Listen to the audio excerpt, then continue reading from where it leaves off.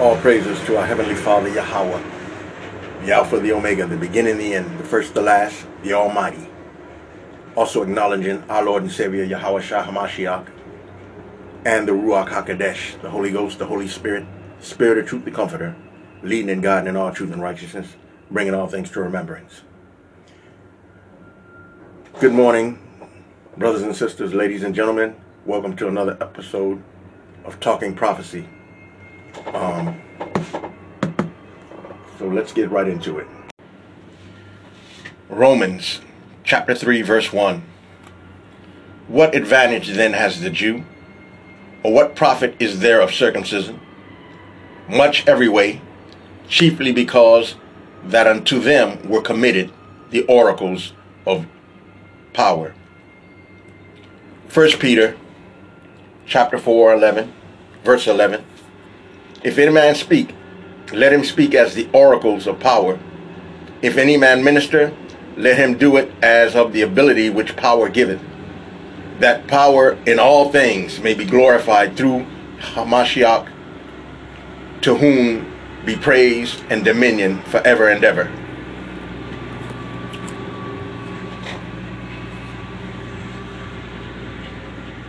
When we speak in anything that we do, we ought to speak concerning the principles, the precepts, the oracles of the Most High. Whatever the topic may be, if we're speaking on circumcision, if we're speaking on baptism, if we're speaking on marriage, we ought to speak the principles, the oracles, and the precepts of those particular things. If I speak on marriage, I'll begin to speak like the husband is the head of the wife. The wife is to be in submission to her husband like she would be to the Lord. She would be submissive to her husband in everything. The husband is supposed to love his wife as he loves himself, giving honor to her as the weaker vessel. You know, and these are the type of principles and oracles we would be speaking from concerning marriage. Baptism, you have to repent. You have to be baptized twice, one in water and the other in the Holy Ghost with fire. When Yahweh Shah came, John the Baptist water baptized him, and immediately after that, the dove came and remained on our Lord and Savior. When the Gentiles received the Holy Ghost, Peter said, well, how could he forbid it, seeing that the same thing happened to them would happen to us?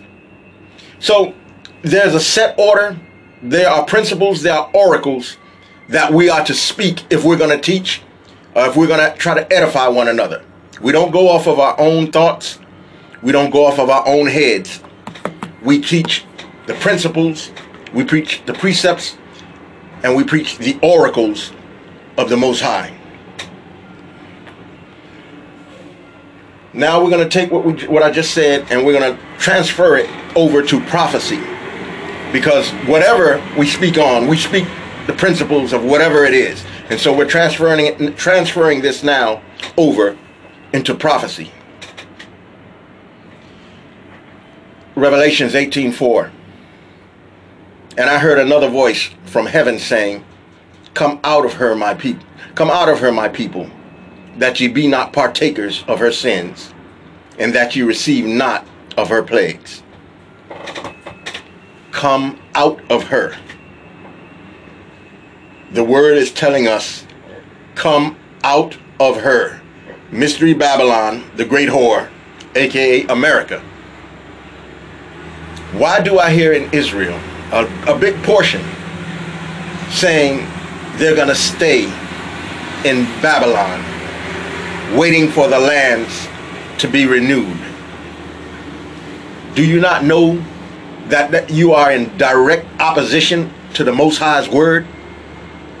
He's trying to save you by bringing you out, but a man has talked you into staying, waiting for the lands to be renewed. When we speak, we are to speak the principles, the oracles of the Most High. We're not to add or take away anything. So the word of the Most High in this prophecy has already told and warned you, come out that you receive not of her plagues. Point number 2. That you receive not of her plagues. He calls you out and tells you, if you come out, you will not receive her plagues. Why do I hear so many Israelites saying, the plagues have fallen? America is under judgment. If you read the word, if you stand on the word, if you believe the word, then you would understand in this situation that the Most High is going to call his people out before he sends any of his plagues to America. This is what we need to speak, the truth, according to his word, not my opinion, because I have written anything in the scriptures. It's just taking a pure heart to read and stand on the Most High's word. The Most High will not send any plagues before he removes his people. That's what's written. That's what needs to be taught. Revelations chapter 17, verse 16. And the 10 horns which thou sawest upon the beast, these shall hate the whore, and they shall make her desolate and naked, and shall eat her flesh, and burn her with fire. For power has put in their heart to fulfill his will, and to agree, and to give their kingdom unto the beast, until the words of power shall be fulfilled. What we just read is the first objective of the 10 horns and the beast, aka Antichrist. Their first objective when they receive their power is to annihilate Mystery Babylon, the great whore. And the Most High is going to put in their hearts to fulfill his will and destroy her. This is why we're told to come out, because it's his will to destroy Mystery Babylon. You know, not rejuvenate. If you can read that chapter, go line upon line, precept upon precept, and come away with rejuvenation, I would love to see that, because what I see is rubble, wild beasts, and utter destruction, never to rise and have any human beings living in it. But let's move on. We're going to go to the final movement of these 10 horns. The final movement of these 10 horns, Revelation 17 and 12. And the 10 horns which thou sawest are 10 kings which have received no kingdom as yet, but receive power as kings 1 hour with the beast. These have one mind, and shall give their power and strength unto the beast. These shall make war with the Lamb, and the Lamb shall overcome them. For he is Lord of lords and King of kings, and they that are with him are called and chosen and faithful. So here, when you read the scripture, I would love for you to put next to it, so you will remind yourself that the scripture we just read is the fulfillment of Esau is the end of the world, and Jacob is the beginning that followeth. This is how their reign shall end. Yahushua will come back with his armies and saints, and they will take down the kingdoms of this world, and they will be transferred to our Lord and Savior and his elect, and to the children of Israel. Jacob will then be in charge under our King of Kings. That is the third. That is the third movement of the 10 horns and the Antichrist. The first one, destroy America. The third one, they're going to come and fight against our Savior and get taken out. So, what is number 2? Let's get into number 2. Daniel 7:23. Thus he said, the fourth beast shall be the fourth kingdom upon the earth, which shall be diverse from all kingdoms, and shall devour the whole earth, and shall tread it down, and break it in pieces. And the 10 horns of this kingdom are 10 kings that shall arise, and another shall arise after them. And he shall be diverse from the first, and shall subdue 3 kings. And he shall speak great words against the Most High, and shall wear out the saints of the Most High, and think to change times and laws, and they shall be given into his hand until a time, 1 year, and times, 3 years, and a dividing of times, 3.5 years. 1 second. But the judgments shall sit, and they shall take away his dominion, to consume and to destroy it unto the end. So here we see another objective. They're going to come after Israel, and he will begin to wear out the saints. The same 10 horns that just destroyed Mystery Babylon, the same 10 horns that's going to fight against our Savior, is going to be the same 10 horns and the beasts that will wear out the saints of the Most High. These saints are those saints that are being purged. Because remember when he said he brought us out with a mighty hand, stretched out arm, that he'd bring us in our land, but he would purge out the rebel and the transgressor. And this is how he's going to do that. He's going to use these 10 horns and the beasts to purge Israel. Show us, let's see if we can go deeper into showing us how he's going to wear out the saints of the Most High. Zechariah 14:1. Behold, the day of the Lord cometh, and thy spoil shall be divided in the midst of thee. For I will gather all nations against Jerusalem to battle, and the city shall be taken, and the houses rifled, and the women ravished, and half of the city shall go forth into captivity, and the residue of the people shall not be cut off from the city. Then shall the Lord go forth and fight against those nations, as when he fought in the day of battle. So you see, while we go in our land for those 1260 days, and babies are being born, and we're having a good time, and there's nothing wrong with these type things. We're going to have servants, we're going to be rich, we're going to be blessed. There's nothing wrong with that. But there are going to be some that just going to do their thing. And there's a price for doing your thing. And that's when you'll see all of these other nations surround Jerusalem. And they will take the city, and half of the city will go into captivity.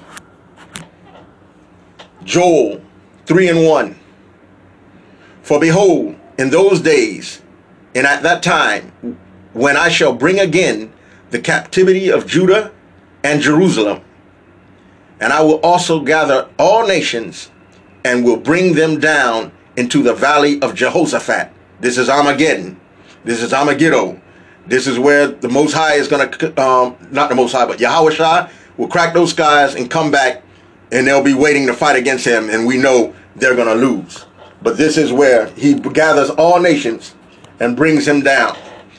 In this scripture, it says, I will gather all nations, 3:2, I will gather all nations and bring them down into the valley of Jehoshaphat, and I will plead with them there for my people and for my heritage Israel, whom they have scattered among the nations and parted my lands. They have cast lots for my people, and have given a boy for an harlot, and sold a girl for wine, that they might drink. Now, I'm like a lot of you. I always thought this referred to what has happened in the past. But the key to the verse of this scripture is being brought down to the valley of Jehoshaphat. Like I said, this is the Armageddon.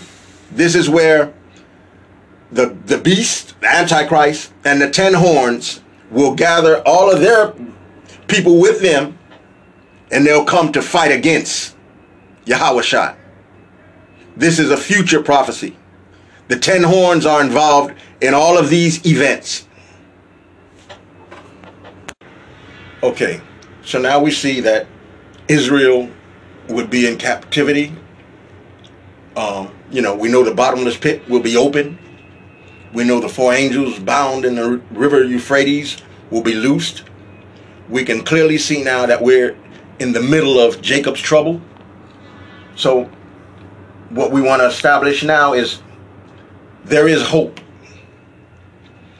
Revelations 3:10. He's talking to the church of Philadelphia. Because thou hast kept the word of my patience, I also will keep thee from the hour of temptation, which shall come upon all the world to try them that dwell upon the earth. So we see there's an hour of temptation that's going to come upon the whole world. This hour of temptation equals the last 42 months of Esau's reign. The hour of temptation equals the last 3.5 years of Esau's reign before Yahushua comes back with his saints and they take the kingdom. We're going to prove this. But I want you right now to really focus on the hour of temptation. Revelations 17:12 again.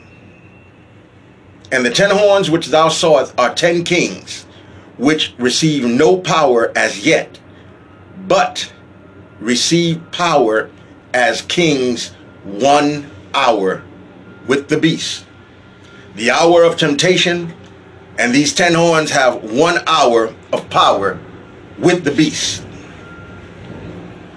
All right, so is this a natural hour? I don't know. It's not a natural hour. Let's prove it. Daniel 7:25 again. And he shall speak great words against the Most High, and shall wear out the saints of the Most High, and think to change times, change times and laws. And they shall be given into his hand until a time, which is 1 year, times, which is 2 years, equal 3 years, and a dividing of times, 3.5 years.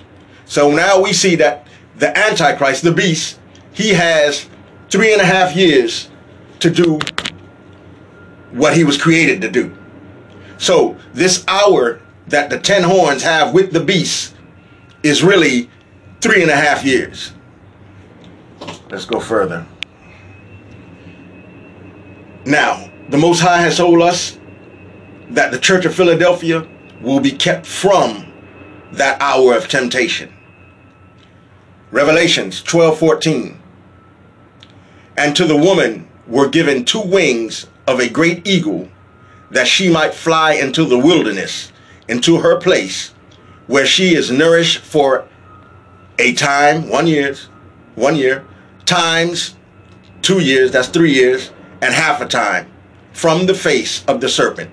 So she is not involved in this final 3.5 years. She has her own place that she's flying to for a time, times, and half a time. Just like the Most High promised that he would keep the Church of Philadelphia from the hour of temptation, this is showing you how she will escape the hour of temptation. Okay, my last scripture is Revelations 13:4.